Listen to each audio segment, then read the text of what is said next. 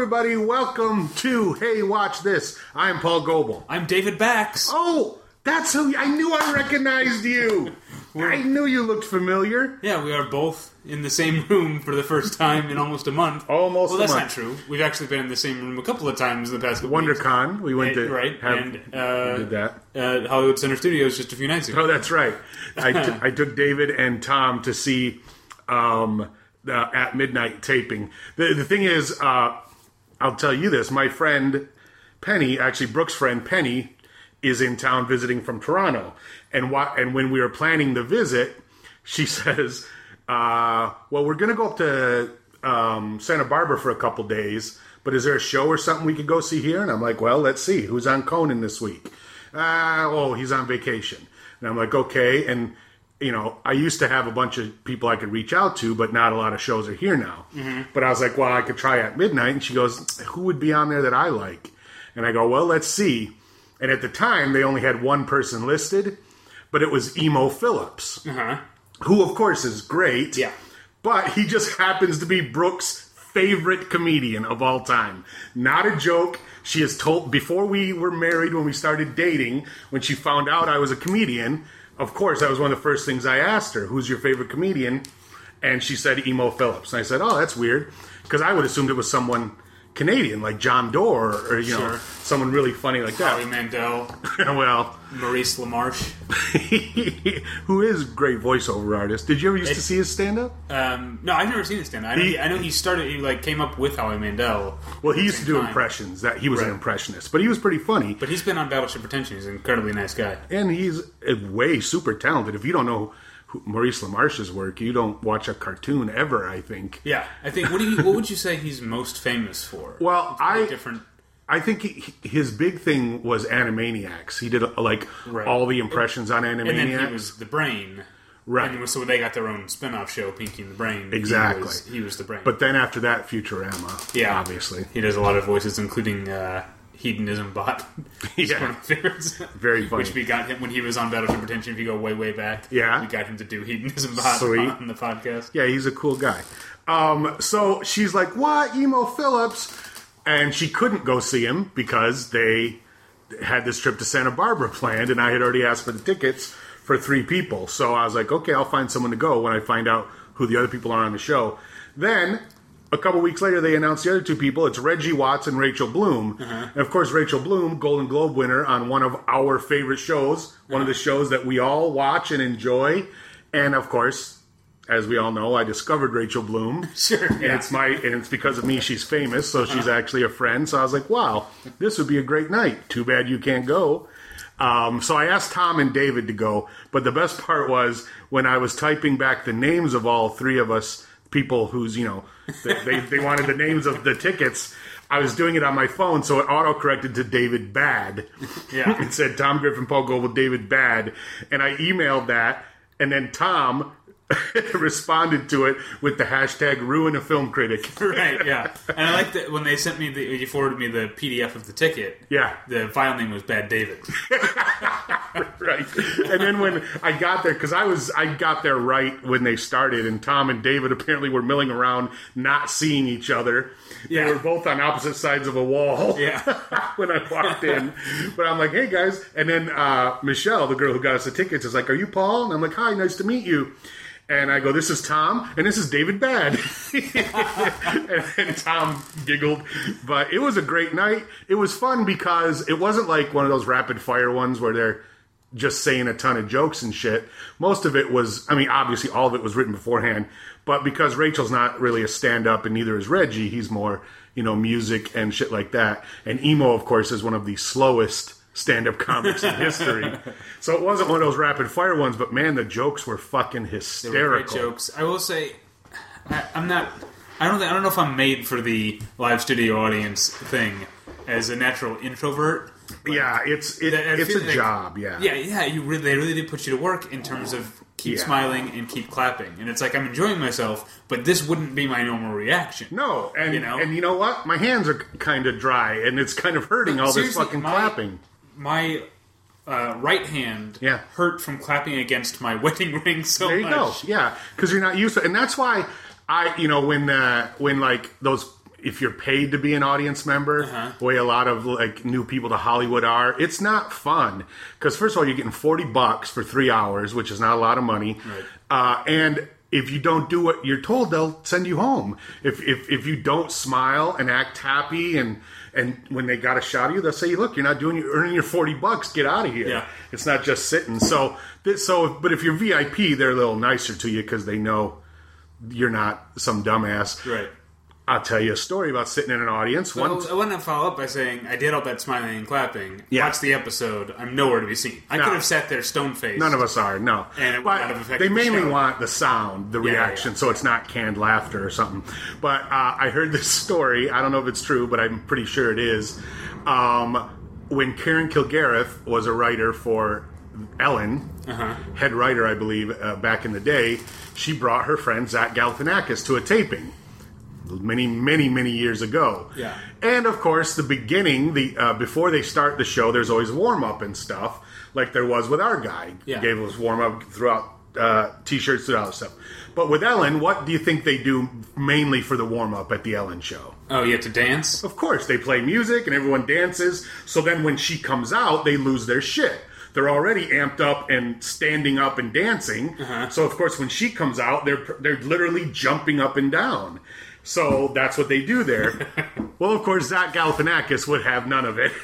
He's sitting in the audience, and when they get up to dance, he not necessarily has a defiant move, but just I'm not doing this, and I'm not expected to do this, and I'd rather just sit here and watch. And I heard, the rumor is that Ellen DeGeneres is backstage watching the audience and says, what the fuck, what's with that guy with the beard? What's his problem? Well, get him out of here, she says. And Karen has to say, no, that's my friend Zach. He's a comedian. He's not trying to ruin things. That's him. And she's like, oh, okay. But she was getting ready to kick him out because he refused to dance. And of course now he's almost as popular as her. I would say he's bigger than her, but I don't think so. Yeah. In the world of daytime TV. Well, more on Ellen DeGeneres later. Yeah? Right? Sure. Why not? So that was fun, and I've gotten friends in. If you're a good friend and you want something fun to do, the good thing about At Midnight is it's almost like the lottery because they do 4 shows a week and 2 on Thursday, so they always need new people for new audiences, and you got a 1 in 3 shot of seeing a really good comedian, and sometimes if you're if you're got your timings right, you're 3 for 3, and it's super funny. And yeah, we saw a great show. Yeah, it was. I was glad that I DVR'd it and watched it because there are a lot of things that I missed. Yeah, because you can't hear. They're not doing the sound for the studio audience. Yeah, so often there are things that because people are laughing or clapping.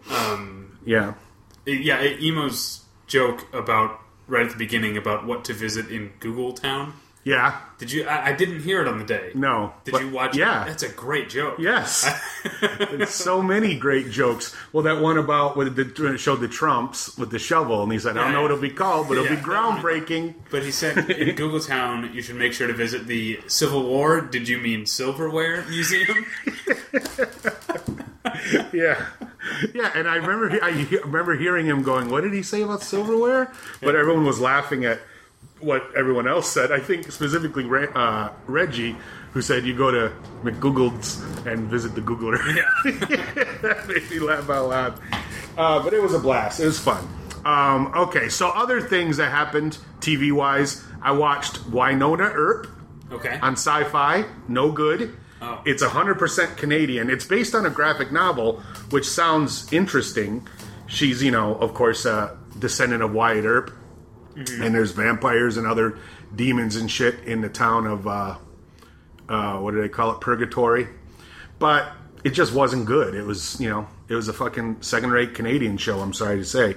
Sorry, Canadians. It was one of your shitty Canadian shows. I also watched The Catch. Did you see The Catch yet? No, that's with Peter Krause? Yeah, that's Peter Krause, Mireille Enos, playing a very different character from The Killing. But it's not good. It's clearly, they want, like, these Shondaland shows, How to Get Away with Murder and Scandal, and then this one, The Catch, they all They all are the same. There's the year-long, the season-long arc, and basically something huge happens at the beginning of the season, and they spend the entire rest of the season recovering from it or fixing it. And in the meantime, there's, just stories for each episode, right? They do the same thing on The Catch. So much so that it's kind of corny.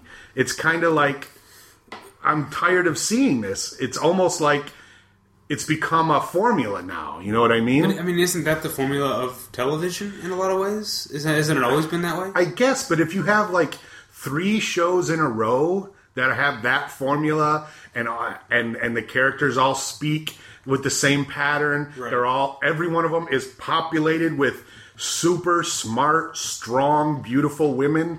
I'm saying in one night, by 10 o'clock, it's a little much, is what I'm saying.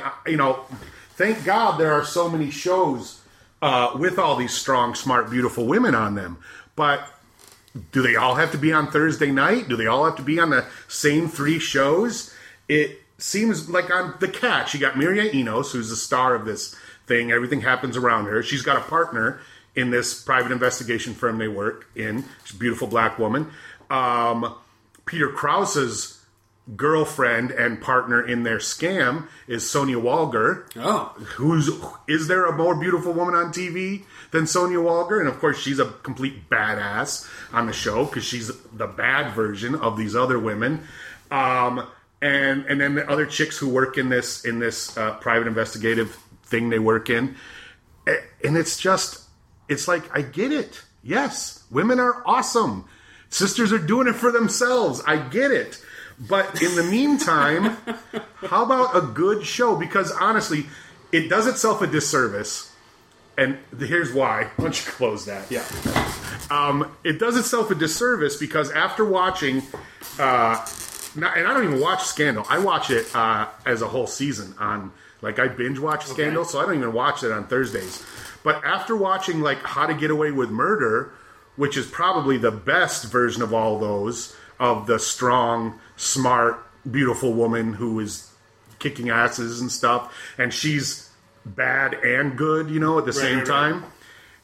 The Catch is just a little simplistic, is what I'm saying. Miria Enos, her character, she's a good person who got screwed in the first episode. It's all black and white. I guess that's what I'm saying. It's too cut and dried, it's all black and white, and it's too simplistic. And aside from... So it sounds to me that your problem is not with the formula of a season-long arc punctuated by miniature stories, just with the execution in this block. Right, I think so. Again, that is kind of how TV tends You're right. to work. And it's just that it stands out, that there are so many good shows like that. When you do it kind of half-assed, I guess it stands out. Whereas, like, I've been watching The Family. I'm sure you haven't kept up on The Family. No, which one is that? With Joan Allen. Oh, right. I forgot we even watched that. Peach frosting. I've been watching that, and it's gotten better since the pilot. It's gotten better since the pilot, and it's really drawn me in because sometimes there's shit within the episode, and sometimes there's not. But it's all connected. And that's the same thing with How to Get Away with Murder.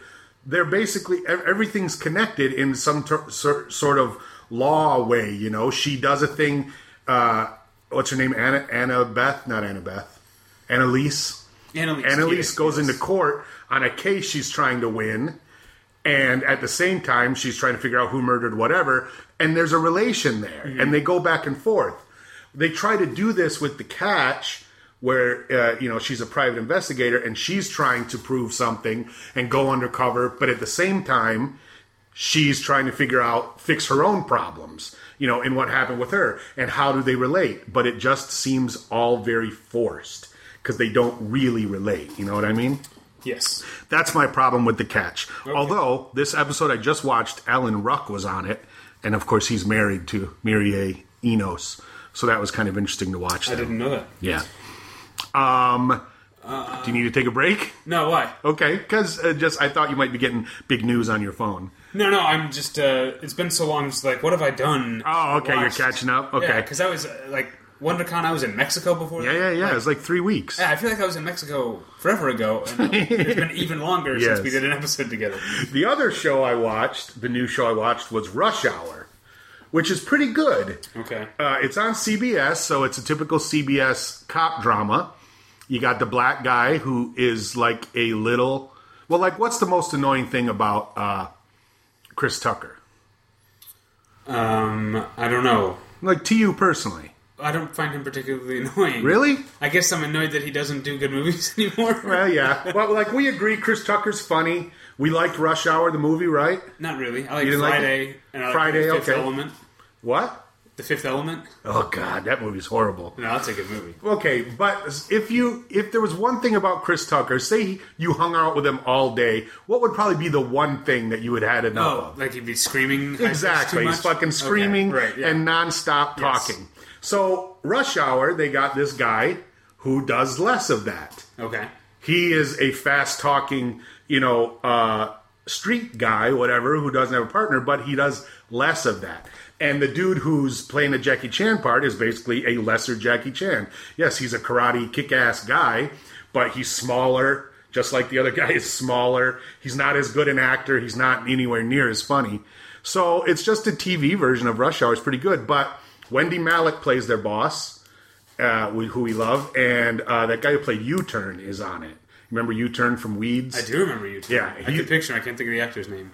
Yeah, can I? But he's on it too. He's the Chris Tucker character's cousin, and like his informant. I remember U-Turn specifically because the point that I have made over and over again I know about what you're Weeds gonna say. is that that show started going downhill the moment they killed off U-Turn. Yep. Because it seemed like something they did just for like, wouldn't this be shocking to kill this guy off at this point? And it was. And then they found themselves like, oh shit, we clearly didn't plan for this. No, it was a Deus Ex Machina is what it was, because I remember watching it going, gosh, what are they going to do? This seems bad. And I think the writers wrote themselves into a corner and realized, we're just going to have to kill him.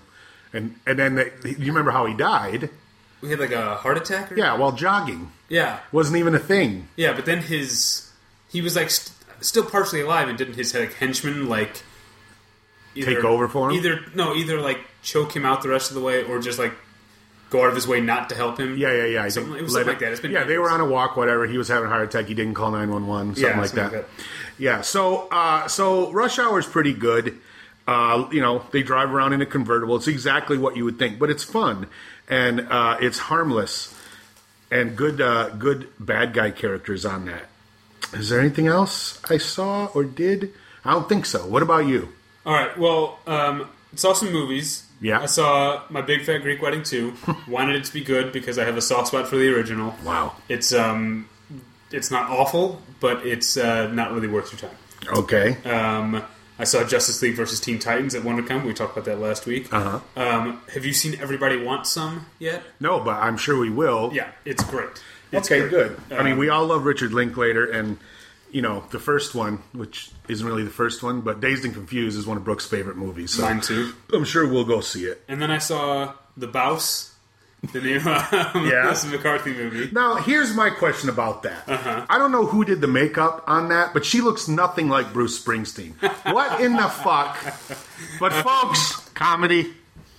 And now, if you go on Rotten Tomatoes, you're going to see like a 15%. I saw, and yeah. Those people are full of shit. It's a funny fucking Is it? movie. Okay, good. Because she's Melissa McCarthy. Yeah. And, like, well, as long as the movie around her, yes, it's predictable. It's not that deep. Right. And, it's all familiar. But as long as the movie around her isn't a mess, yeah, it's a sturdy enough vehicle for her to be Melissa McCarthy for an That's hour what and a I half. thought about Tammy. Yeah, and this is the same director. Yeah, her husband, Ben. I definitely recommend checking out The Boss if you like That's Melissa good. McCarthy. If you like good comedy, you'll laugh a ton. Because and Peter Dinklage is also awesome, right? Because he's like bad shit in it. Tyler Labine is I like Tyler Labine. He's going to be on At Midnight this week. That's Tyler Labine is like. I'm trying to think of a corollary, but he's just like he's been.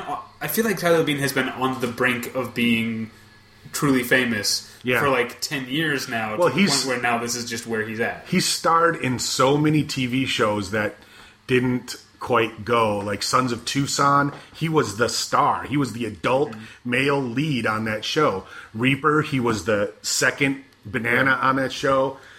So many of those shows, and he's been great on all of them. But and he had that show on Hulu too that nobody watched. Yeah, I can picture it. psychic ghost guy, the ghost talker one. guy. I can't think of. And he was the star of that. It was him and Kat Deely. Yeah. Were the two stars. And then, of course, there's Tucker and Dale versus Evil, a fantastic movie with Alan Tudyk. Yeah, your friend. Yeah, whom not my friend. I've never met him, but I did see him at Wonder Comedy. Talk about that last week. And then TV wise, I want to talk. There's a bunch going on TV wise, but I do want to address that. Modern Family is really testing my patience. I do like. Do you still watch it? Mm-hmm. It's still, but I'm way behind, so I haven't seen last. It's still 2 weeks. Funny enough. Like there's still enough jokes every week, and it's 22 minutes, and it's something I watch with my wife. Like I'm not really in danger of giving it up, but it's also getting to the point where it's gone from inoffensively having lost quality to this past week being maybe one of my least favorite episodes ever. Wow! Because at this point they're just making shit up, and that's what I hate.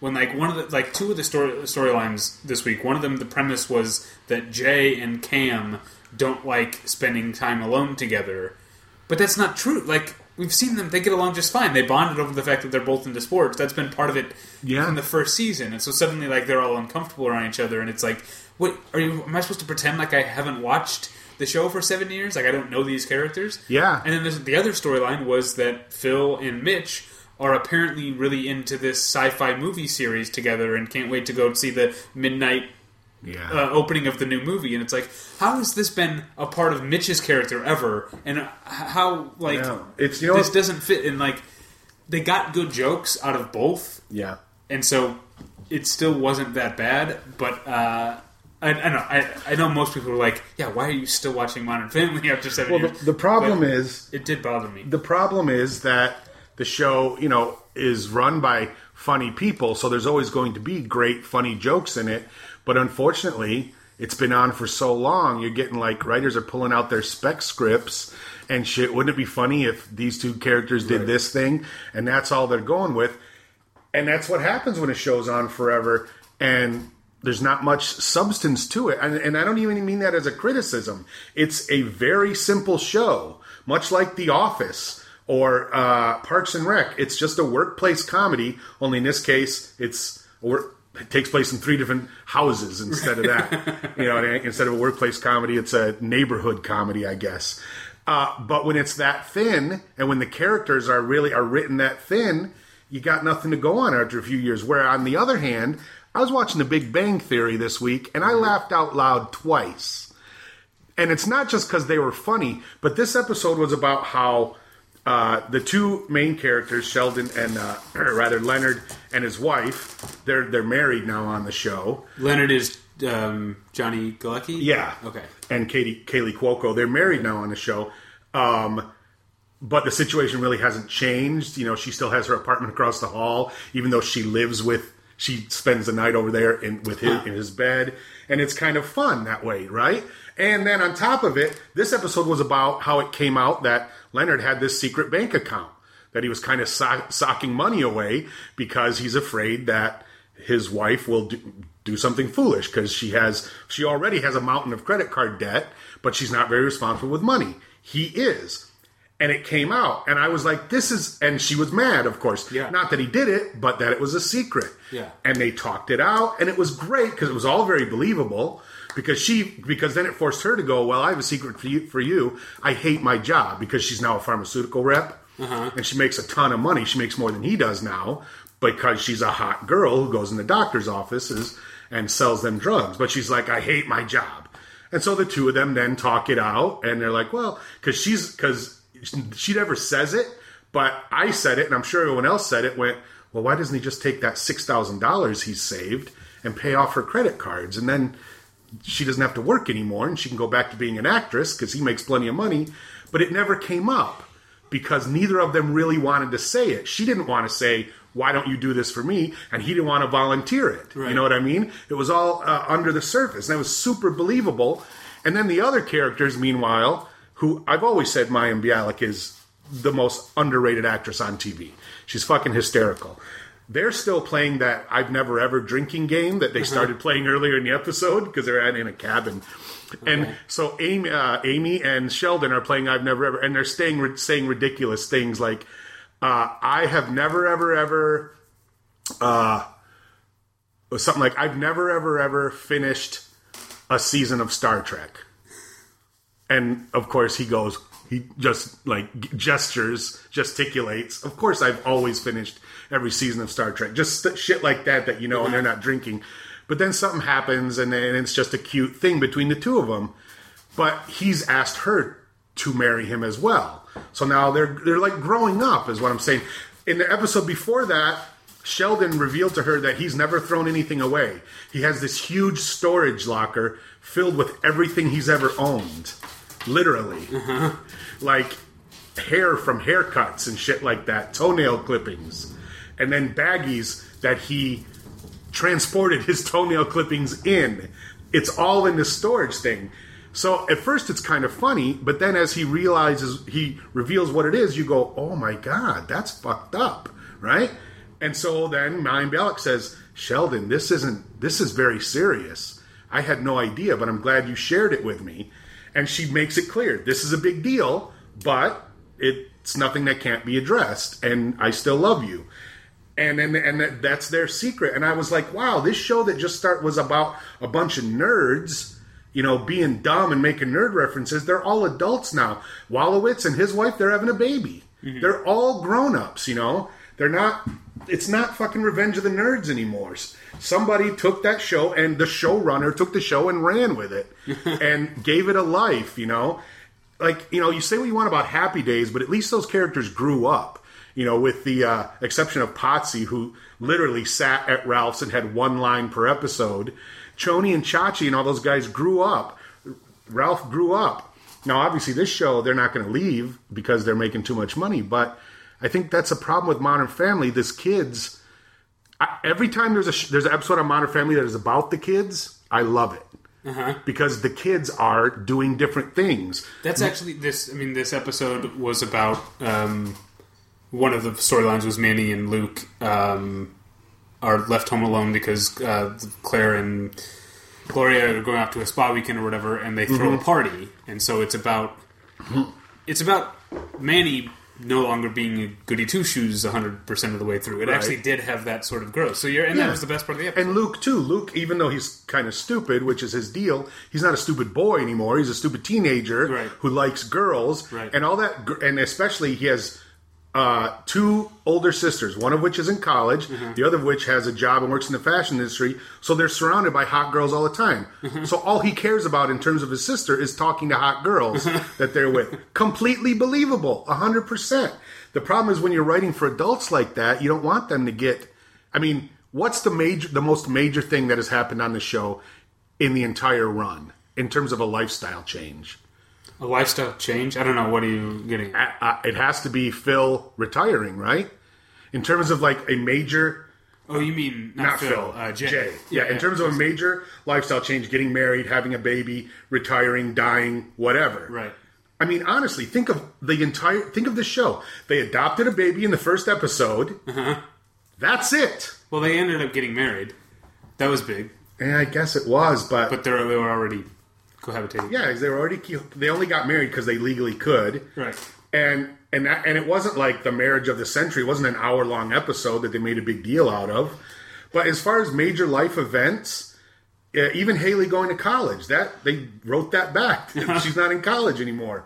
So, and Alex is only in college down the street, clearly, because she's at home all the time.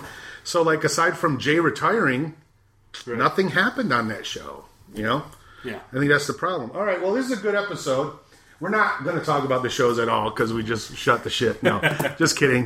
You want to talk about the OJ show? I so want to talk about the OJ show. All right, now you should know that it's so fucking good. When Mike Schmidt was here in your stead, that's the show he picked to watch. And that was the first one, right? That was 10 weeks ago, right? I think we watched the second episode because it was in its it had just started. But we watched the second episode and we talked about, basically we made it clear, if you don't think this is the greatest show on TV, you are A, not paying attention, or B, you don't know anything about television. And at that point, 2 episodes in, you didn't even know how good this thing was going to get. Exactly. The fact, I mean, this is the big thing that I think a lot of people were skeptical about this going in, partially because a lot of the casting seemed like stunt casting, but mostly because I think Ryan Murphy has developed reputation as someone who ushers in a good pilot and then can't hold on to the premise and everything falls apart. Mm-hmm. And so the fact that it not only didn't fall apart, but kept getting better week to week and maintained a consistency not only of quality and not only of tone, but a consistency of theme and character and opinions and ideas. And it was a movie. It was a show that was really about something week in and week out without being boring and being like a dissertation or whatever. Right. It was great drama with great characters that also had a really urgent reason to exist. This examination of race and race through different filters, about intersectionality, about fame and race, and race. In a historical context as well. It wasn't, this happened at a particular time in a particular place. It wasn't just a fictional story. And I will say, he had great source material, unlike Glee or American Horror Story, which he's just making up all on his own. Right, and this is the other thing, is Ryan Murphy didn't write a word of this. Right. He directed 4 of the 10 episodes. And it's all straight out of that book anyways. Yeah, nothing that happened in this show was not backed up by Jeffrey Toobin's book, and I'm sure another source, because he backs up all his sources for the book. So it all happened, and that was the other thing, is unlike these other shows, Glee or American Horror Story, where they do shocking shit so much that sometimes you're almost offended by it. You're like, really? You thought that was going to shock me? That's stupid. This show, enough shocking shit really happened that they didn't have to do that. I mean, this episode in particular is the best. Now, Mike and I talked about how the true sad story of this show that no one would have ever told before is how it killed Robert Kardashian. How the fact that he had to face the truth that he married a monster who turned his children against him, and his best friend was a monster who killed his wife. Mm-hmm. And when he said, "I'm out," and he left, he never talked to OJ again, maybe a couple times on the phone, but he got cancer like almost immediately afterwards and laid down and died because he was done. He saw the writing on the wall. He saw his kids grow up to be fucking monsters and what his ex-wife had done to them, and he was done. And it's weird because he's like the only, aside from Johnny Cochran, I think everyone else is still alive and well. And, trying to do good things. Barry Scheck spends the rest of his life trying to atone for getting OJ off. yeah. But yeah, that's that whole Kardashian thing. It's brilliant because it hits on a million levels, this show. Whether it's people who are too young to even remember that this happened. I'm sure somebody watched this and went, "Oh wait, is this a true story?" At some point, See, and I'm like kids do with the Titanic. I'm obviously old enough to know that this happened and remember. But the thing is, when it happened, I was in an age...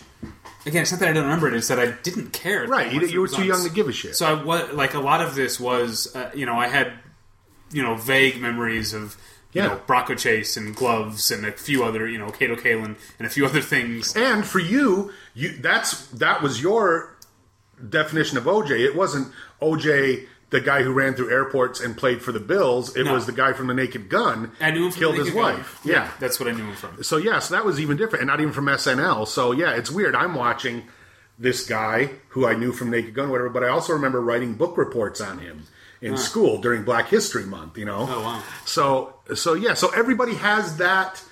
Some sort of touchstone with it. Some people are like, man, he was hilarious with this. Some people with that. Some people are like, oh yeah, the Kardashians. Look, it's them. Some people didn't even know who OJ was, but they were fascinated by the trial. Women who watched the trial, all the way through. And then on top of all that, the performances, not even in an ironic way. FX was smart that they showed these fucking pictures of all these people in their costumes and their makeup and stuff before the show started, So people go, oh my God, look at John Travolta, he looks horrible. And look at that Johnny Cochran wig, ridiculous. And look at the Marcia Clark wig. Doesn't she look stupid in that Marcia Clark wig? And then they watch the episode where everyone makes fun of her hair and they feel bad. Yeah. And then by the time they're done laughing at how everyone looks, they're invested because all 3 of those actors gave the best performance of their career on this fucking show. It is possible. I feel like a lot of people have given John Travolta a little bit of heck for being maybe a little over the top, but I think that's right for the character. Absolutely, it is. And there's he was but like Robert Shapiro within the show, I'm not talking about the real guy, but is buffoonish, but also kind of a tragic character. Like this bit in this episode at the end when they're all talking about what they're going to do with their time off and like what a vacation is, and he like throws out this weird thing about going to Oscar de la Hoya's like camp or whatever, and no one knows what to say. No one cares. It's sad. Yeah, because that's him dropping a name and going back to what he used to do, but they're all like weird, not impressed by that, and it's already been established that we're not. Yeah. Why are you doing that now? Exactly. Yeah, and every character had a moment where they were like, "What am I doing?" Like whether it was F. Lee Bailey who told Johnny Cochran, "You better cut the shit, because if you get a mistrial and we have to do this again, right, she's going to know all your tricks, and you're not going to win." He had a real moment when the times when Shapiro said, "Dude." Even a big giant scumbag like him said, I don't want another riot on my hands. I felt bad about the last one. But see, that's what it gets into these issues about race. Is there a legitimate concern of there being another riot? Or is Robert Shapiro making that assumption based on some racial preconceptions that he has? Right. That he's making assumptions about the black community of Los Angeles that he doesn't need to. Like there's everything that happens, and I feel like some people might be turned off by this kind of approach to storytelling. Like maybe they just want a story or whatever. But almost every scene in every episode of the show is about race, and you can see a discussion going on the show in everything that happens. It's fantastic. It's and then and this is what I did. I'm sure other people did, but not everybody. You can't help but think about these people in real life. The whole time you're watching OJ, and like especially in this episode, he doesn't cry about Nicole being upset. He the first thing he does is throw a party where he announces he's going to look for the real killers. But let's party first. I mean, it's fucking ridiculous. Yeah. It's absurd. And you think, but then he lost all his money, so much so that he had to try to steal some of his shit back, and now he's in prison. And you're like, well, is that justice? I mean, it was for the same crime. It was just, it all, the civil case, and they show the Goldmans. Well, what are we going to do now? They sued him for what? $40 million? It said 33. This is what the text on the game said. $33 million, but they only ever got half a million. Yeah. Because they got $500,000 from what he had in his bank account, and then from just seizing all his shit for what it was worth and auctioning it off. So, of course, at an auction, you don't get what it's worth. But I remember specifically they did that here, because this is where he lived, and they auctioned it off at the courthouse where they had seized it. And this DJ went and bought a bunch of shit and lit it on fire. Local DJ bought it all and lit it on fire. It was pretty great. And that was a very prescient move, because eventually OJ was in Las Vegas trying to steal his shit back. Yeah. And that's how he got arrested. So stuff like that. F. Lee Bailey after being one of the most famous lawyers in America, gets disbarred finally. In Florida and Massachusetts. Only in 2 states. Oh, okay, in 2 states. Dershowitz, of course, is Dershowitz. And Barry Scheck feels so bad because that wasn't the only murder he got off. Right.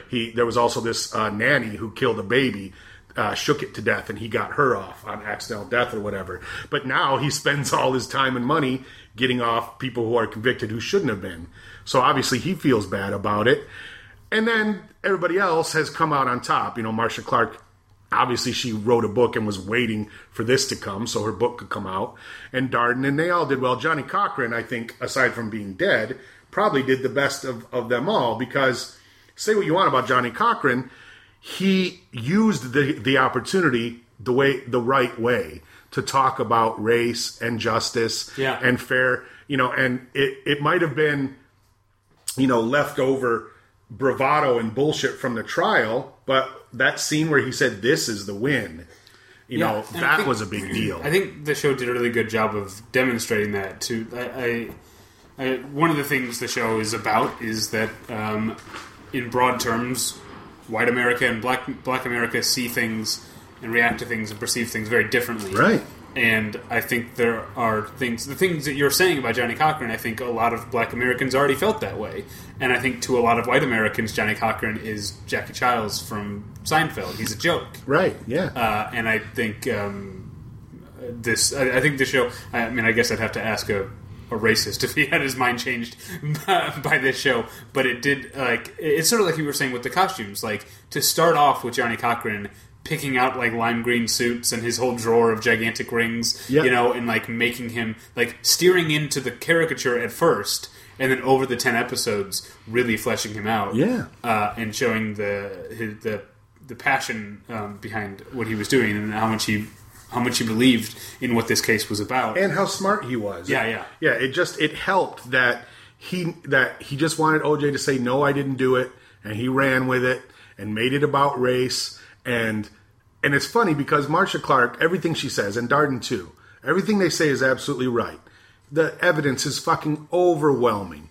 First they say the cops are idiots that messed up the evidence. Then they say is all a fucking scam to frame OJ, who was their best friend.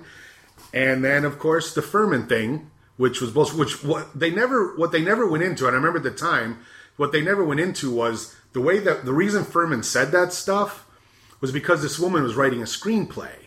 So he was basically giving her dialogue and talking the way that he wanted the cops to talk in this screenplay. Granted, yes, there are cops who talk that way sometimes, but Furman probably would never do that in front of a perp. And there's a good chance he may have never tuned anybody up, as he said, but because he wanted to make a good show for this chick, that's why he was talking that way. So he was. I mean, it's a lot like this Hulk Hogan thing, when the guy asked him about the sex tape, and he's like, "Well, if you didn't want anybody, if you didn't think anyone was going to see this sex tape, why did you say you have a 10-inch penis?" And he goes, "Well, it was a character." He goes, "What do you mean?" He goes, "Hulk Hogan has a 10-inch penis. Terry Bollea does not." And that was kind of broke the case wide open because that made the point. They're two different people that most people don't realize about wrestling, but it was the same thing here. And I do remember one of my other memories that I have of the OJ trial happening was the trial is century insisting to my dad that Mark Furman was a racist who had framed OJ and OJ was innocent just to get into my dad's skin. What a dick! That's hilarious. One thing they didn't say when they showed that Animal House thing at the end, whatever it became of, was Gil. Was it Gil Garcetti? Yeah, he went on. He's a technical advisor on major crimes, and he worked on The Closer too. Oh. So once he got voted out of office, he immediately went into doing that. And as they said, his son Eric is now the mayor. So it's not like he was disgraced or anything. So this was great. I want to point out we've talked about all these big name actors, or people who already have you got Cuba Gooding Jr. and John Travolta and Courtney Vance and Sarah Paulson. But this guy, Sterling K. Brown, who played Christopher Darden, that's a revelation. Apparently, if people watch Army Wives, they knew who he was. I never watched that show. Me neither. I didn't know this guy at all. I knew him from a couple shows. Supernatural. Okay. He was on this show, very short-lived. I think it was called Hungry or something with Eric Schaefer. It was on FX. It was about people with eating disorders. Okay. It was very dark comedy. But he was terrific. Yeah. And he's from St. Louis, apparently, which is where I'm from. Mm-hmm. Really? Yeah. I don't think you've ever mentioned that before. That, but yeah, that's where I'm from. Well, now, here's the thing before we go away from this. Obviously, like the other American Horror Stories, this is going to be... these people are going to get nominated in the miniseries category. Right. So they're a lock for whatever category they decide to go into. Sarah Paulson must win Best Actress, right? Uh-huh. In a miniseries. Uh-huh. I don't care what other miniseries you were in. You're not as good as her in this one. Secondly, David Schwimmer has to win Best Supporting Actor in a miniseries, right? Unless he's up against someone else from this cast. That's what I'm saying. So you gotta engineer it so you don't go up against someone else. Cuba is Best Actor. Okay. Or else he's not nominated because fucking what's his name? Johnny Cochran? Courtney B. Vance. Courtney B. Vance has to win for Best Actor. I think it's going to be Courtney B. Vance, Best Actor, David Schwimmer, Best Supporting, Sarah Paulson, Best Actress, and Is there a Best Supporting Actress in that somewhere? I don't think there are any supporting female roles that are substantial enough. No. Like Connie Britton was great as Faye Resnick, but she's only in 2 episodes. You know, she could be nominated. Well, since you get nominated for one episode in particular. Okay. If they watch that and go, yeah, she was great, because that's happened. I don't think they do guest actresses, but those 3 for sure, right? They're going to walk away. It's going to be a big night for those 3, so, especially David Schwimmer, who has never won an Emmy for Friends. But you don't think for anything. Okay, you think it's David Schwimmer over John Travolta? Well, John Travolta would be in Best Actor, and David Schwimmer you think? Best Supporting. I think so. Okay. But also, Travolta I don't know. You got to remember, Travolta, he's won a lot of things. And it was a big deal for him to come back and do this. He may not submit himself either. I bet if he doesn't get nominated, it's because he didn't submit himself. Okay. Did you see, you probably didn't, but Travolta and Courtney B. Vance were on Colbert together talking about the show. And it was fascinating because Courtney B. Vance, I don't know if you've ever seen an interview with him, he's very gregarious and funny. What was that panel? Yeah, didn't you go to the Flash Forward panel at Paley Festival a million years ago? No. Oh, it was the same year you went to the Breaking Bad one. Okay. But it was, he was on Flash Forward and had everybody there, and he was hilarious. Like, really out of character, funny.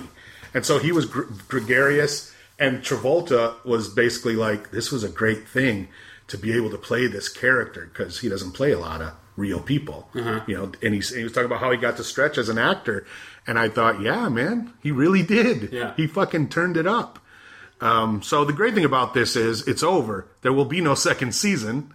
Right. I mean, maybe they'll do more of these, but that would be great because they're doing another American Crime Story, and it's going to be about Hurricane Katrina, in the aftermath of Hurricane Katrina. That's been announced. All the rapes. So there you I don't go. know what they're specifically going to talk about. I bet they say rape a bunch of times in that episode. Do they say rape as often as they said the N-word on American Crime Story? Well, probably more. Hats off to the show for using that word that much and never letting it lose power. Like, every time that word came up over these 9 episodes, I cringed. Yeah, it was brilliant. Yeah, because it just showed, even if you're O.J. Simpson, it's a black America, white America. I mean, I'm almost 50, and I've been a white man for a long, long time, but I like to think I'm fairly liberal growing up in Michigan and California, and I saw all the racism in Arizona, and I taught my kids to be liberal, but yet I watch Underground and The Carmichael Show and this show, and I still go, holy shit. Yeah. How sad is it to be a black man in America? I had no idea. I know we need to move on, but one of the most fascinating things about the show to me is the Marcia Clark story, and the way that it showed a woman who is liberal, super intelligent, passionate, capable, confident. She's a really good person, and yet, through no fault, just because she's white, she has privilege and she has some blind spots, and she misses things, or overlooks Chris Darden's objections because she is unable to see things from a black person's point of view. And I think that's really instructive in an age where, there's a lot of talk about privilege online, but a lot of times people use terms like check your privilege as a way of saying shut up. Like, shut up, your opinion doesn't mean anything. Yeah. And I think what this show in the Marcia Clark story illustrated is that, checking your privilege should not be a way of shutting up. It should be a way of actually opening the conversation, where you should look even deeper at things. You should consider more possibilities. Yeah. That privilege is not... You're not necessarily a bad person because you have white privilege or male privilege or all these things. You can't help how you were born. What you can help is what you do about it, and how you educate yourself, and how you look to expand your perceptions. Yep. Okay, let's move on to trivia. Okay, so last week the trivia question was a bit convoluted. You want to repeat it? It was a good question. It was a great question. I think so. I'll give you 100%. Alan Tudyk stars in, writes, and produces a web series called Con Man. That was my porno name for a while, by the way. Con Man? No, Alan Two Dicks. Right, because Alan has 2 dicks. Paul Gold does not. Exactly. I have 3! He's in a show called Con Man where he plays a failed actor. And what is that on? Is it on Crackle? Where can you see that? I don't know. It's online, right? Yeah. Oh, okay. But he plays an actor who, like Alan Tudyk, was on a hit sci-fi cult show that was great but got canceled too soon. Unlike Alan Tudyk, this character hasn't gone on to do much else. But Alan Tudyk did a guest spot on a TV series where instead of being credited as Alan Tudyk, he was credited as his character from Con Man, as if this is a job that he got. And the question was, what series was that? And the answer was Justified. Yeah, I looked it up, and I don't remember that episode at all. And I don't know why did they do that?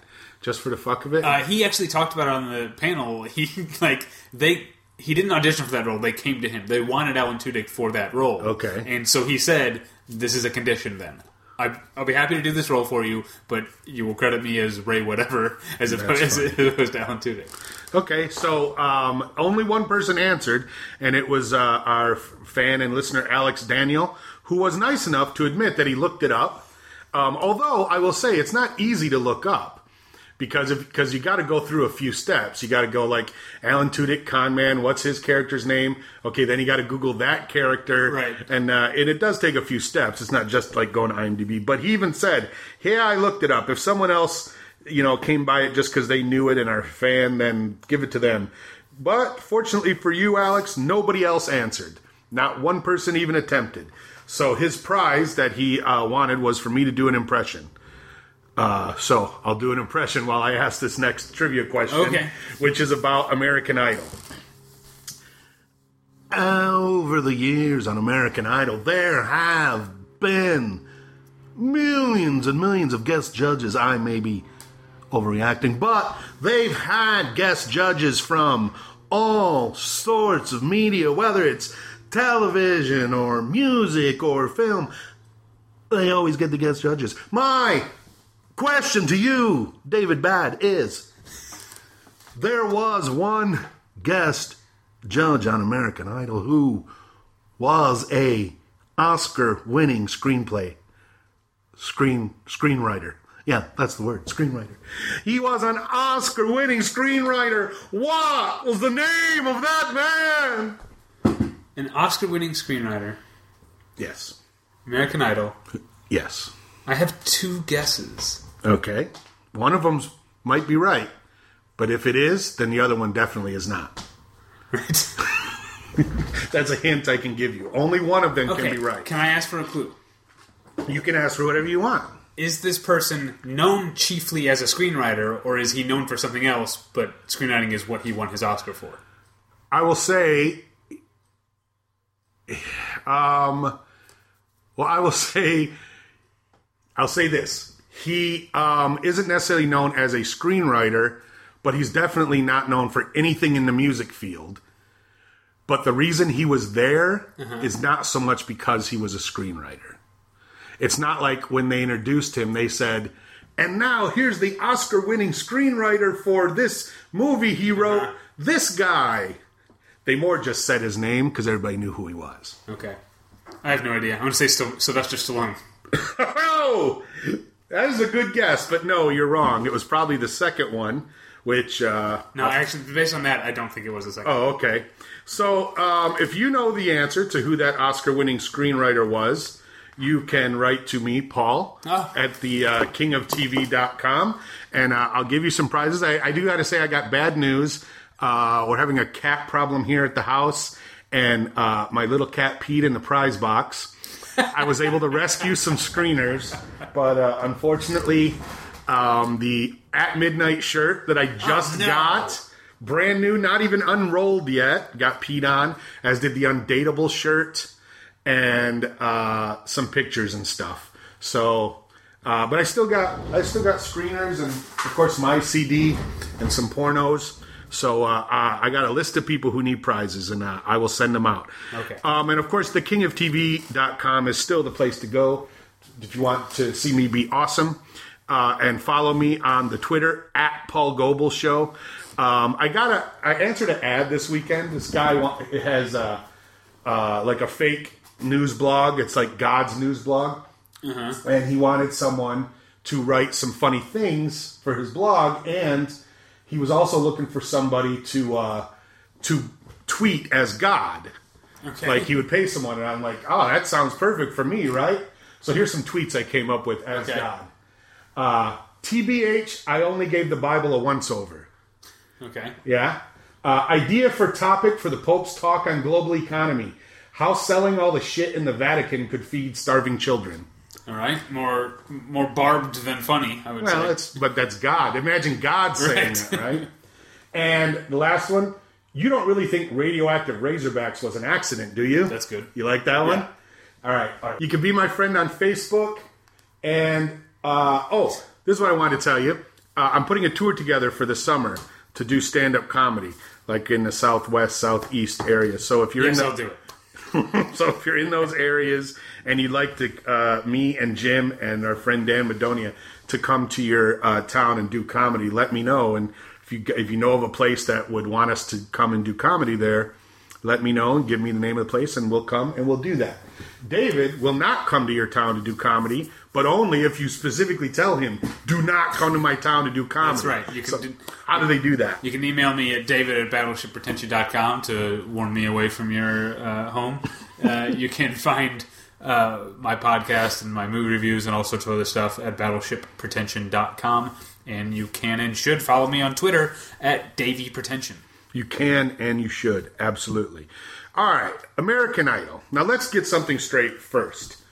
American Idol is just a dumb talent show. Uh-huh. And the kids on it aren't really all that talented. And some of them are. Some of them, but I'm saying like overall, it's not like the next Cher came out of there. It's not like the next John Legend. They're not like doing amazing. Not like the next Elton John. They're not doing amazing things. And considering how many of them there are, well, I'm going to disagree. Like, to a certain extent, you're being unfair comparing it to Elton John because Elton John is a songwriter. That's what I'm saying. This is the point I'm making, that they're not there in the world of music. The contributions that American Idol has made are small. In the world of TV and pop culture in general, I think we have to agree that the impact American Idol has made is huge. Yeah, but I also think it's pretty big on music. I think in terms. And maybe if you're talking about the percentage of people who have been on American Idol and gone on, yes, it's very small. But you've had people like Carrie Underwood, who's so famous now that I always forget that she was on American Idol. You're right. And Jennifer Hudson, same thing, an Oscar winner. Yeah. But what I'm saying is, the people who have gone on to great things for American Idol, they certainly have. And if not for American Idol, none of that would have ever happened. And yes, they've done great things, but I'm talking about, okay, count up all the people on American Idol who have done amazing things in the world of music. Right. Maybe 5. Probably not. I don't know who's... Okay? And I'm talking about everybody. Hosts, guests, judges, producers, all of them. Okay. Now, and so we're talking about in the hundred thousands at this point. I'm talking about crew, everybody. Okay. Now, think about the impact the show has had on television and pop culture. Everybody involved was involved in that impact. You see what I'm saying? Okay. Whether it's Seacrest or Simon Cowell, Paula Abdul, Steven Tyler, William Hung, all of them. Cara DiGuardia, all of them under the umbrella of Nigel Lithgow and Simon Fuller made this amazing thing that, yes, in a year we'll be thinking about it the same way we think about Lost and Mad Men and all the other shows we watched and have moved on from. But people will refer to this show in the world of TV and talent competitions forever. Right. Yeah, that's true. And in terms of just a pop culture thing, people will say, what are you, auditioning for American Idol? Uh-huh. They will make that comment forever. You see what I'm saying? It's not like people are going to be like, hey, man, sing that Kelly Clarkson song at karaoke. People don't say that every night, but they do say, what are you on, American Idol? Uh-huh. You see what I'm saying? That's the impact I'm talking about. I once did see someone just knock Since You've Been Gone out of the park at karaoke. It's a good karaoke song. Yeah, and this was at the drag queen karaoke at Hamburger Mary's. Yeah, it's higher level of karaoke. Yeah. So okay, so based on that, again, no like tongue in cheek, no ironic eye rolling. This was a pretty great episode. It was, and I'm going to get one thing out of the way. Yeah. Well, okay. I haven't watched American Idol in a long time, so I was surprised how much I enjoyed it. Right. But I do want to get out of the way. There was one awful, awful, awful part that stuck out like a sore thumb to me. Okay. I felt the same way. But could those 5 guys doing the David Bowie tribute have been more off the mark? That was pretty as bad. far as what David Bowie is. Like, yeah. Do any of those guys know anything about David Bowie? Like, the way that they were singing the songs, like with their, like, sort of jaunty, sexy, like, guy voices, was like, you don't know what you're doing. You don't know what this is. Well, they're all very young, too. Here's the thing about those guys. That's hardly an excuse at this point. Let's go through it. I want to go through all the great things on this show. Because I have watched every season of American Idol, starting with the first when American Idol started, it looked like bullshit to me. Like to most people. It was on in the summer, on Fox, hosted by 2 douchebags, one of which I knew personally. I knew Brian Dunkelman through stand-up comedy. He's a great guy, but he's a smart-ass comic who loves to be a smart-ass. And I knew Ryan Seacrest as a DJ. So why the fuck am I going to watch this show? Then they show you see all these bad people auditioning for the commercials, and you go, oh, it's that. It's a freak show. But then I said, well, let's start watching once they're actually auditioning. Once they get everybody, then everyone's going to be good. And coincidentally, by that time, everyone was talking about the show, and it was a big deal in the sense that, just like Survivor the first season, everybody wanted to see that last episode, and everyone wanted to see, is it Kelly or Justin? Who's it going to be? Because girls actually liked Justin Guarini back then. And he's a fine performer, too. There's nothing wrong with him. As he showed tonight. Or that night. Last night, Thursday night, yeah. So there's nothing wrong with him. Just Kelly was better. And as we've seen, obviously, over the years, she's an amazing performer and has only gotten better. So I've watched it ever since. Now, I will say last year was it last year or the year before? It was complete horseshit when that guy Nick won, because the top 4 were all white dudes, and it was fucking boring, and I thought it was racist, and I was not down with it. And I even said, if the top 4 in the final season do not have a person of color or a woman, I'm not watching. And as we saw, a black woman went to the final too. And in my opinion, she should have won, but I can take probably... I obviously haven't watched the whole season. Yeah. Based solely on the opening performance between LaPortia and Trent, I felt like the right person won. I think he was better in that opening. Here's what happened. That's all I know. I'm going to tell you exactly what happened as an expert on this show. Years ago, do you remember Lee DeWise? You might have seen him. Yeah, he was on. He saw it. He went into the final 2. Or maybe it was the final 3. It was him, Kristen Bowersox, and someone else. Is that right? Yeah, and someone else. And at the time, Kristen Bowersox was a favorite to win because she was a girl, she was kind of a hippie, she sang into this weird mic, she had brown teeth from all the cigarettes she smoked. These are all reasons she was favored to win. Just because you remember her. Right, She's a personality, whereas Lee DeWise was just this kid with black hair who played guitar. And I don't even remember the third guy.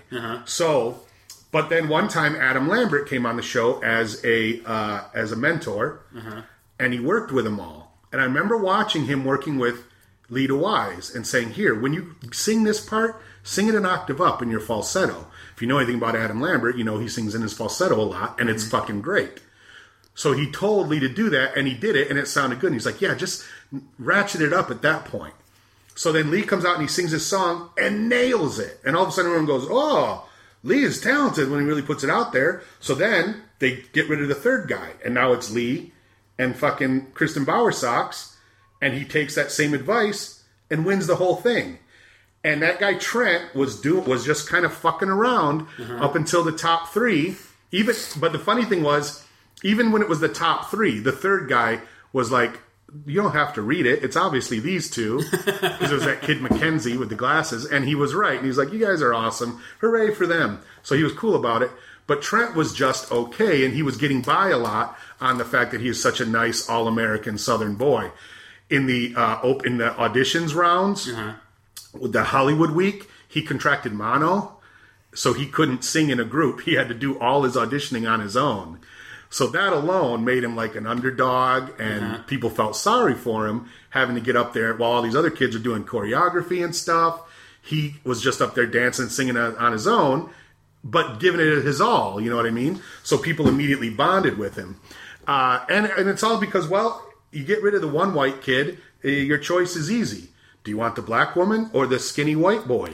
You know, who speaks to you more? For me, of course, it was this beautiful black woman who's a mother of this gorgeous kid. And when she sang that song from, oh, you didn't see it. No. But the night before... I didn't realize that kid was her kid. Yeah. The one that kept grabbing the mic from Ryan Seacrest. Yeah. That was pretty cute. It's her kid, yeah. And she's there every night to watch, which is great. And she's super cute. She's never thrown a fit. But she sang this song from the slavery song. From the movie 12 Years a Slave, is that what it is? That won the Oscar? I don't know. The John Legend and Common song? Oh, from Selma. Selma, that's what it was, yeah. She sang that a couple weeks ago. Glory. I wanted to say From Glory, but I knew it wasn't from Glory. Okay, so she sings that and fucking kills it, of course. Brought me to tears. Nailed it. And I thought, she's got this sewn up.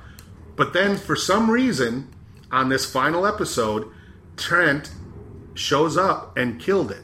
And I turned to Brooke and said, somebody gave him some great advice, because there was no way he was going to win this. And I don't know if you also saw all the judges when he read the answer.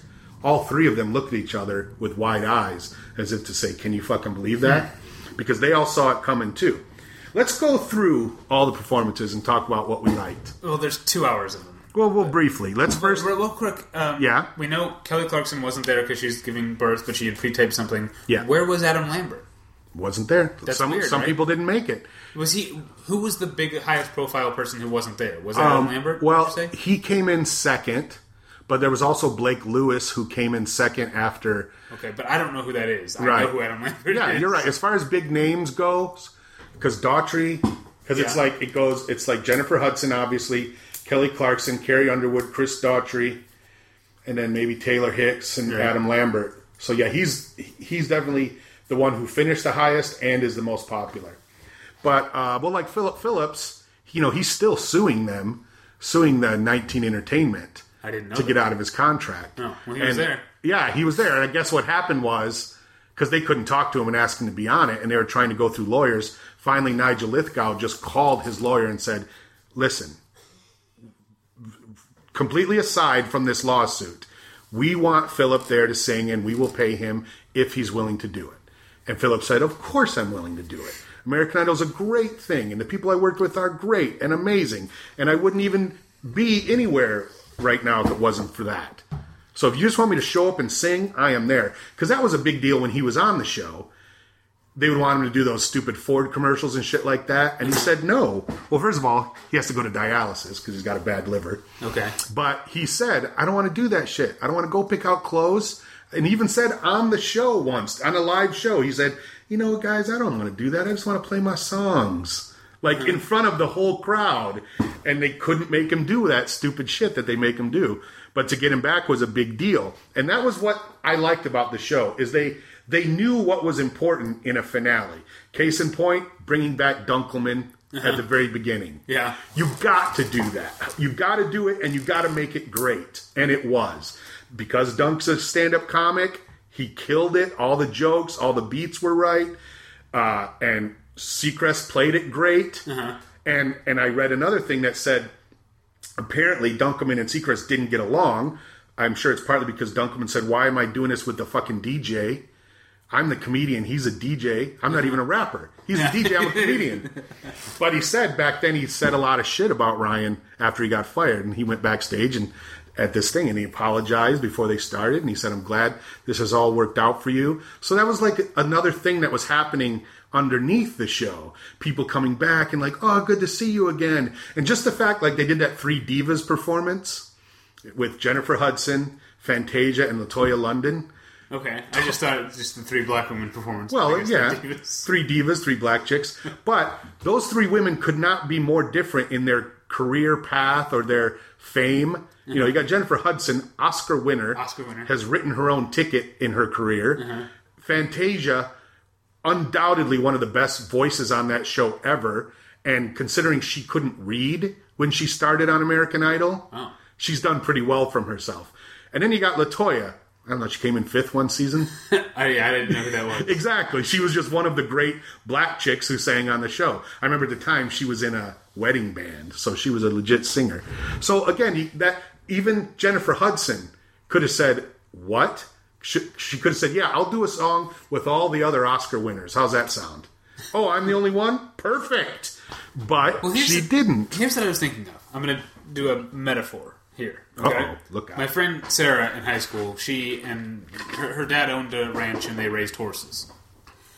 And I remember her telling me once that when you were raising a horse from whatever a baby horse is called, that if you make sure to pick it up occasionally, hold it, it gets it into its head that you're bigger than it is. So once it's big, if it starts freaking out, you can put your arms around its neck and calm it down because it thinks you're bigger. Mm-hmm. I'm wondering if we know that Carrie Underwood and Jennifer Hudson don't need American Idol anymore. They've far outgrown it. But to them, do you think that they still feel like one of the contestants? Well, do you think? I mean, Jennifer Hudson came in what? She didn't win, right? No, she came in like 4th or 5th. Yeah. So do you think, even though she's gone on to great things, do you think she still has any bitterness toward the people who beat her? No, I think because there's so much time going on, there's certainly, I mean, you'd have to be a psycho to be bitter for that long about something. Even I couldn't do that. But maybe not even bitter, but just like, does she still hold on to that's the person who beat me? Does she still see maybe? Well, Fantasia was the girl who won the year she got out, and part of the problem was because that split the vote. There was these both amazing black women on the show and very black. I mean, you saw these chicks are black, 100%. Okay, and not like what's her name, the half black girl who won. I'm saying I don't know. You know what I'm saying? You know what I'm saying when I say they're black? These chicks are black. Okay. You know what I'm saying? They're black. And they both sang the shit out of these songs. It became clear it's one or the other for the final. But what happened was there was a lot of rain that night in Chicago, and power was out. And people are positing that all of Jennifer Hudson's fans in Chicago, where she's from, weren't able to vote for her.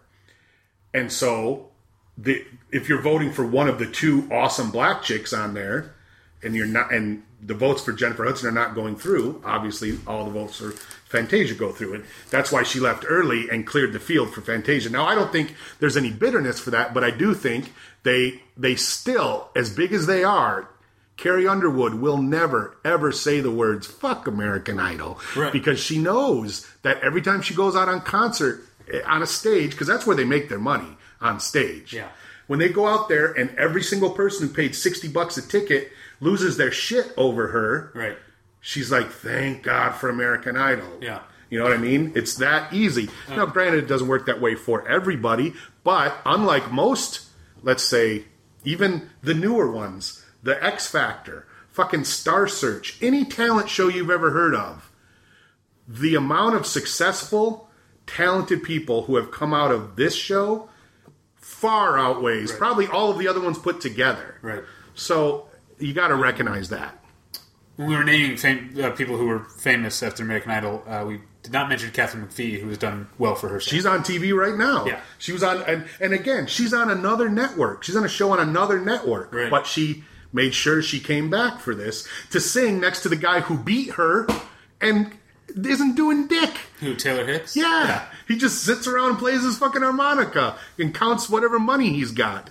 I mean, she's so super more popular than him. Yeah. I still like him. I do too. Man. That was the only season that I really got into, and I was all about the Soul Patrol. You were on the Soul Patrol train? All right, what do you think about the Rockers? I know you like that. All the Rockers who came out, Caleb and Constantine Maroulis and Daughtry and Bo Bice. I think, the last episode of American Idol I watched was for Hey, watch this. And it was Caleb's season. I remember saying, I really like that guy's voice. And he went won. on to win. Right. So obviously I enjoyed the Caleb I knew Johnson, you would. Stuff. I didn't care for the rest of it. Really? I don't know. But you liked that segment, the Rocker segment. No, I didn't. Really? It's not for me. You only liked Caleb. Yeah, out of all those guys. I don't know. I like rock music, but not American Idol rock music. You know what I mean? I hear you. And I'll say this about Chris Daughtry, because like I said, season 5 is the only one I really watched, and I will never be able to separate him from the episode where Stevie Wonder was the mentor, and he said to Stevie Wonder, he was like, I never really knew any of your music, but then I realized this Red Hot Chili Peppers song was yours. Like, what a fucking idiot. Yeah. To say that to Stevie Wonder. I can never divorce that. Yeah, I don't blame you. Chris Daughtry. That's why he ended up 5th in when he got voted out. And it is one of the more successful American Idols overall in terms of. Yeah, there's a lot of great people that year for sure. What did you think about Keith Urban and Carrie Underwood? That was my favorite performance of the night. Really, and because I love that song. That's the thing is. If I said to you, Keith and Carrie are going to do a duet, you want me to record it for you? You'd say, no thanks. You're right. I'll be taking a shit. And now for me, if someone said they're singing that Tom Petty, Stevie Nicks song, I would have said, delete it, please. But it was pretty good. It was really good. They both gave a great performance. Yeah. I will say Carrie did all the heavy lifting, but still, I was impressed. And, I mean, out of everybody on American Idol, judge-wise, Keith Urban is my least favorite. More so than Randy Jackson. I like him less than fucking Nicki Minaj, less than Mariah Carey. He is, I think, the most boring judge. Oh, I forgot Mariah Carey was a judge. Yeah. Because she wasn't on this at all. That's right. I thought she'd at least do a video like Ellen did. Ellen did, and Nicki Minaj did, and Steven Tyler did. Yeah, and then, of course, Paul and Randy came out. Well, let's talk about Simon coming out. Yeah, what did you think of that? That was really a surprise to them. Yes, well, it was funny because you could hear them bleeping out Randy going, holy shit, holy shit. Yeah. But then, if you look close and listen, Ryan turns to Simon and says, I thought you were going to come down here. Like, he was expecting a surprise, and he kept looking for Simon to come down the aisle, and I think at one point he went, I guess it's not going to happen. But then Simon came up behind him. Because Ryan's pretty savvy. Yeah. When they say Simon can't make it, he knows, of course Simon's going to make it. How is Simon not going to come back to the show he built? They paid Simon Cowell thousands and thousands of dollars not to do a TV show, in addition to the money they paid him to do American Idol. I mean, how is he not going to show up? Especially because that other show is fucking done. And I don't know if you heard, at the end, Ryan says, that's it for now. Because Simon Fuller already has plans to bring this back in a couple years. Basically, he's going to see what they did wrong and fix it. And they got this new thing where they're going to make a virtual reality star. Simon Fuller works for a company that owns the digital rights to Elvis Presley. Okay. So all they have to do is find somebody who can dance like him and sing like him. And they put him in one of those motion capture suits, and guess what? Fucking Elvis Presley. Elvis is back in the building. So we're going to shoot for that. What about the country hits? Yeah, I preferred that to the rockers, to the rock ones. But I still think, here's the thing. I love country music. Yeah. But I have an idea of country music that does not include Taylor Swift in it. Which, by the way, is not to say that I don't like Taylor Swift. Okay. I do. But all right. she's, much like I often forget that Carrie Underwood came from American Idol, I often forget that Taylor Swift was ever supposed to be considered a country star, because even her country songs aren't country songs. No, that whole thing was engineered. That She Wears Short Shorts, I Wear a T-Shirt song, that's just a pop song, and if you sing it with a twang, somehow it's a country song now? No, that's bullshit. It was all this planned. This one's a bad song. It was all planned. You introduce her as a country artist. Yeah, that said, it was still a good performance, I thought. Now, my only problem was... I like that... what's her name? Diana DeGarmo? Yeah, I like her. I was just going to say, my problem is when she was on, she came in second to Fantasia that season. Okay. But she was 14 years old. Wow. She was a little girl. Yeah. She's not anymore. Okay. Especially in that fucking skirt she was wearing. It's very short. And standing on those steps, I was like, bro, get a hairnet. That made me uncomfortable. What do you think of Harry's duet with that little girl? I mean, obviously it's undeniably sweet. Yeah. And she couldn't have been cuter. The song... It was not a very good performance. But he doesn't care because, unlike the other two judges... he's doing good things here. He got to talk about his charity, and he even got to do a commercial for his new fucking talk show, which, if it's on after Ellen, everyone's going to watch it. Now, J-Lo's performance... It's great. Amazing. And the song's no good. Here's the thing. When she bends over and sticks her butt up in the air towards the audience repeatedly... Like 6 times. And for a long period of time each time. Like, she's holding that pose. She is saying, check out this ass. Yeah. Right? We are supposed to be looking directly at her butt. Yeah. Right? Yeah. Okay. What's wrong with that? David? everything is wrong with that on opposite day. My point is, there are times when you see something so beautiful and majestic that you have to stare at it. Now, many times it's an inanimate object, whether it's a sunset or a mountain or a statue, and that's perfectly fine. Sometimes it's a puppy or a kitten or just a beautiful grown Dalmatian that you can't take your eyes off of. On some rare occasions, it is a gorgeous pair of breasts or a perfectly round backside. And it is no different than everyone else. And if you can, if you get an opportunity to stare at those things without being rude or creepy, without offending the person who may be offended by it, of course, there is nothing wrong with appreciating that. Good. And when it comes to butts especially, because that's the easiest thing to stare at on a woman without being noticed. When I was in 7th grade, the designer jeans fad was very big. Every girl in my junior high wore Gloria Vanderbilt, Sassans, who's that other guy? Gloria Vanderbilt, Sassan. There's a third big one, Jordache. They all wore these fucking tight jeans, and because they were girls from 7th to 9th grade, they were in various stages of curviness. Some of them had nice big round asses. Some of them just had kind of skinny. But man, it clearly did a number on me, because to this day, I am obsessed with women's butts. And I have always wrestled with the fact that, man, am I a creep for just staring at all these women's butts? Am I a bad person for turning around so I can see the butt of the beautiful woman that just passed me? And, of course, I don't go woo-woo or pinch it or anything. But I do, and I don't go, I don't even say, holy shit, under my breath. Have you ever, yes or no, inquired about whether or not you can get some fries at that shake? No, but I did verify the veracity that it was jelly.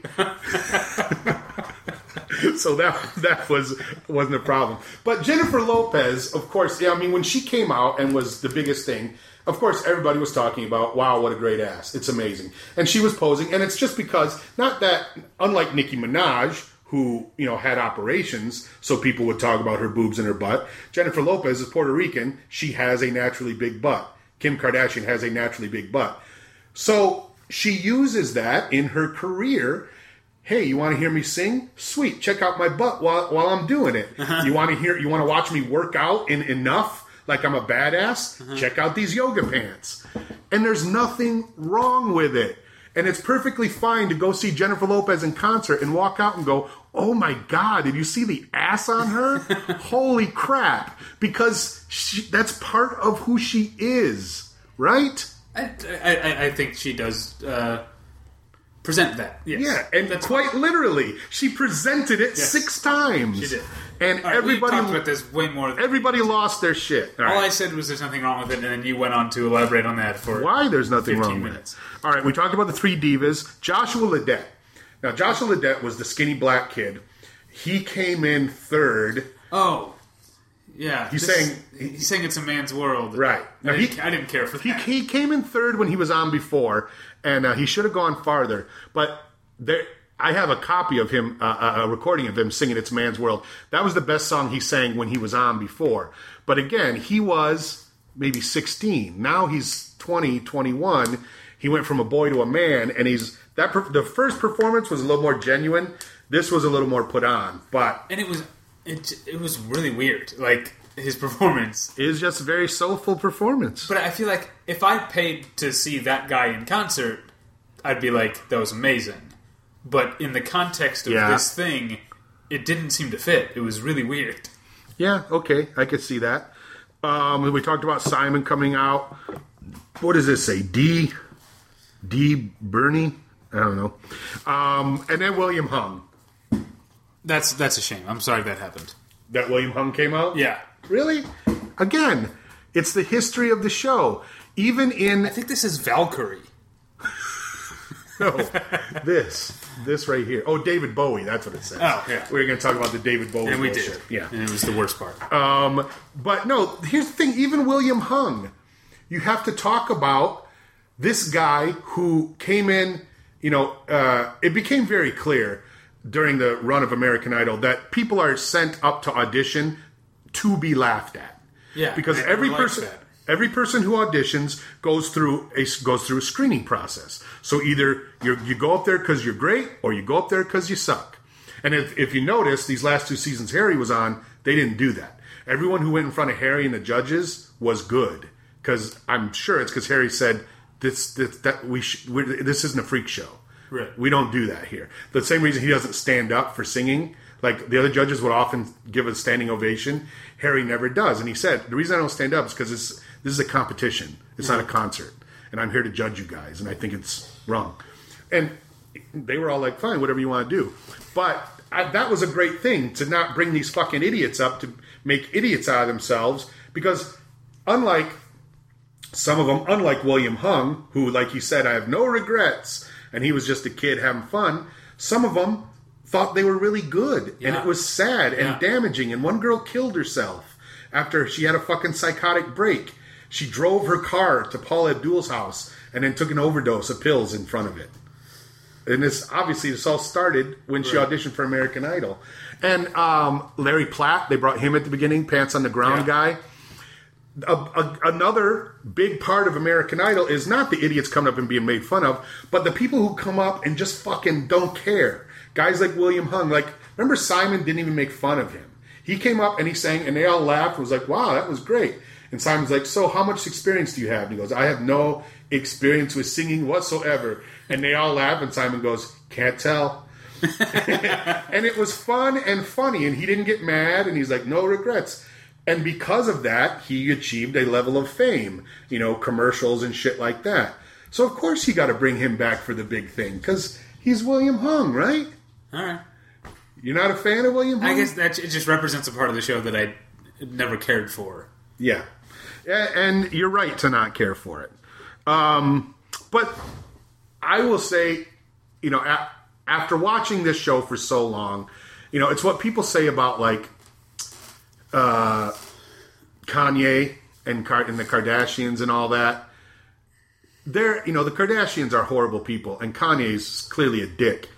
But the impact that the Kardashian family has had on entertainment, and the way basically Kris Jenner and her company have manipulated entertainment to not like, hey, here's something you might like, to you have to watch this. You know what I mean? And then people are transfixed. And then same with Kanye. He's a fucking idiot. He's a psycho. But the product he puts out is dynamite. It's undeniable. And I think American Idol has done that too. It's like, yeah, look at this freak show, but look who came out of it. Kelly Clarkson is one of the greatest female singers in this country. And, and people line up for Carrie Underwood every single year. So you can't deny that there was something about American Idol. And even if it was like, well, Randy Jackson was a dumb judge. Well, he was in Journey. Uh-huh. He was in Journey. He played bass for Journey. I didn't play bass for Journey. Tambourine only. I did want to say, speaking of these reality shows, there's the Real Housewives of Dallas is premiering tonight on Bravo. And if you ever wanted to know whatever happened to Tiffany from Beat the Geeks, you can find out by watching the Real Housewives of Dallas. Because Tiffany was from Texas, and she moved there with her husband Aaron so she could do this show. So she looks exactly the same, of course, but she's on this show. I don't watch Real Housewives, any of them, but she's going to be on it, so you can watch and get caught up on all Tiffany's doings. All right, is that it? That's it. Okay, so next week David won't be here. Again. Why? What's going on? I just like a couple months ago, I will be in Las Vegas, but this time not for fun, for work. Not for fun? Well, I'll be. Don't worry. I'm going for a convention related to my work, but it's going to be fun. All right, but it's for work. So I'll tweet out who my guest is. I want to watch The Detour on TBS because that looks funny. But I was going to pick the Togetherness series finale tonight. Tonight, yeah. But do you think it's going to be a series finale or just a season finale? Because I thought they wrapped before they got the word. Oh, I see what you're saying. Yeah, it might play like a season finale, but it is the series finale because HBO's canceled the show. Right. I'm just, yeah. But can you say that's a series finale? Yes, if it's the last episode of the series. But it's just technically a series finale, though. It's not really a finale so much as it is a last episode. Right? I see what you're saying, but by definition, it's a series finale. Okay, so if you go to see a musical, Uh-huh. and they do the whole musical, but they don't do the ending number, was the number they did before that the finale? By definition, yes. Wow. You are very forgiving. But you'd have to write a musical like that and then say, here, watch this. Here he is with Mad World, 82 Adam Lambert.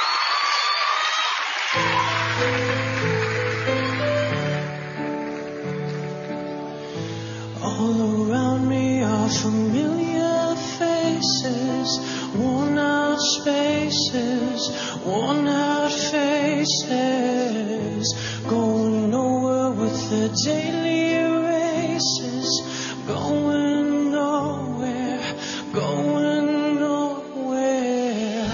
And I find it kind of funny, I find it kind of sad. The dreams in which I'm dying are the best I've ever had. I find it hard to tell you, 'cause I find it hard to take. When people run in circles, it's a very, very mad world. I went to school and I was very nervous. No one knew me, no one knew me. And no teacher tell me what's my lesson. Look right through me, look right through me. I find it kind of funny, I find it kind of sad. The dreams in which I'm dying are the best I've ever had. And I find it hard to tell you, 'cause I find it hard